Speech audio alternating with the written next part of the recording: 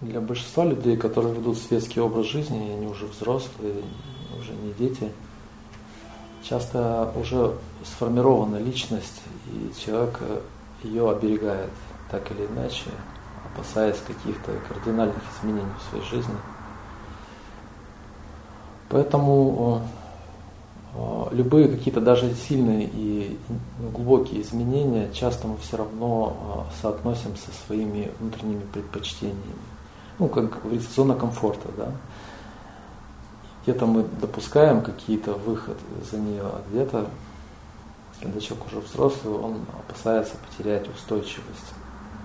Если по какой-то причине человек не смог пока еще утвердиться что для него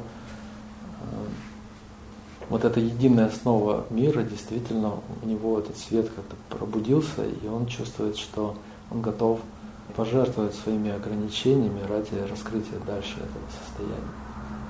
Но иногда бывает, что эгоцентризм достаточно сильный, тоже это карма, наверное, такая. Людям становится, не по себе, как говорится, страшновато, и они даже на лице можно наблюдать некоторое чувство вины у человека, потому что он уже что-то почувствовал, но ему все равно дороже его привычки. И традиционно существует учитель, гуру, который, настоящий гуру, это тот, кто утвердился на пути, и благодаря этому он может быть источником этой способности утверждаться на этом пути тех, кто идут вместе с ним. Я не случайно сказал вместе с ним, потому что, в принципе, несмотря на то, что, допустим, в надхизме, так же, как и в целом в индуизме, тема, допустим, служения и ученичества предполагает, что ученик, он как бы ниже гуру, и он следует за ним и выполняет его наставления, так если формально выражаться. На самом деле при этом высокий уровень развития адепта — это когда гуру больше это как очень дорогой человек, друг лучший и как ближайший родственник, что ли, так можно сказать. Тогда отношения просто из подчиненный и начальник переходят в более теплую, скажем, такую среду.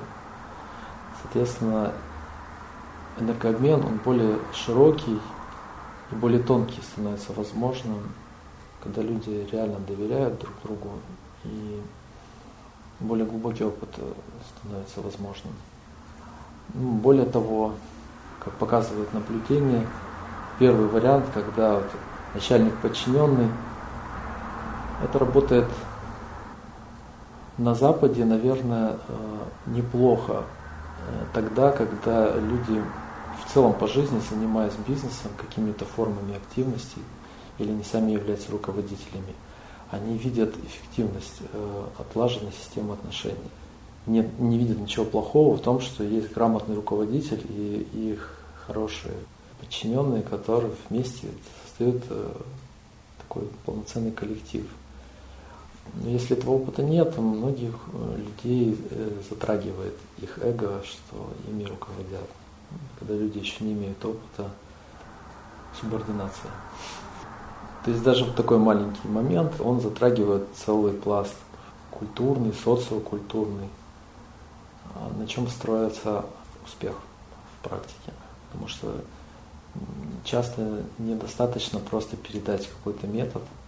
По крайней мере, в надхизме, в тантрах, в целом в индуизме важна открытость человека, настолько ануграха, милость свыше снизойдет.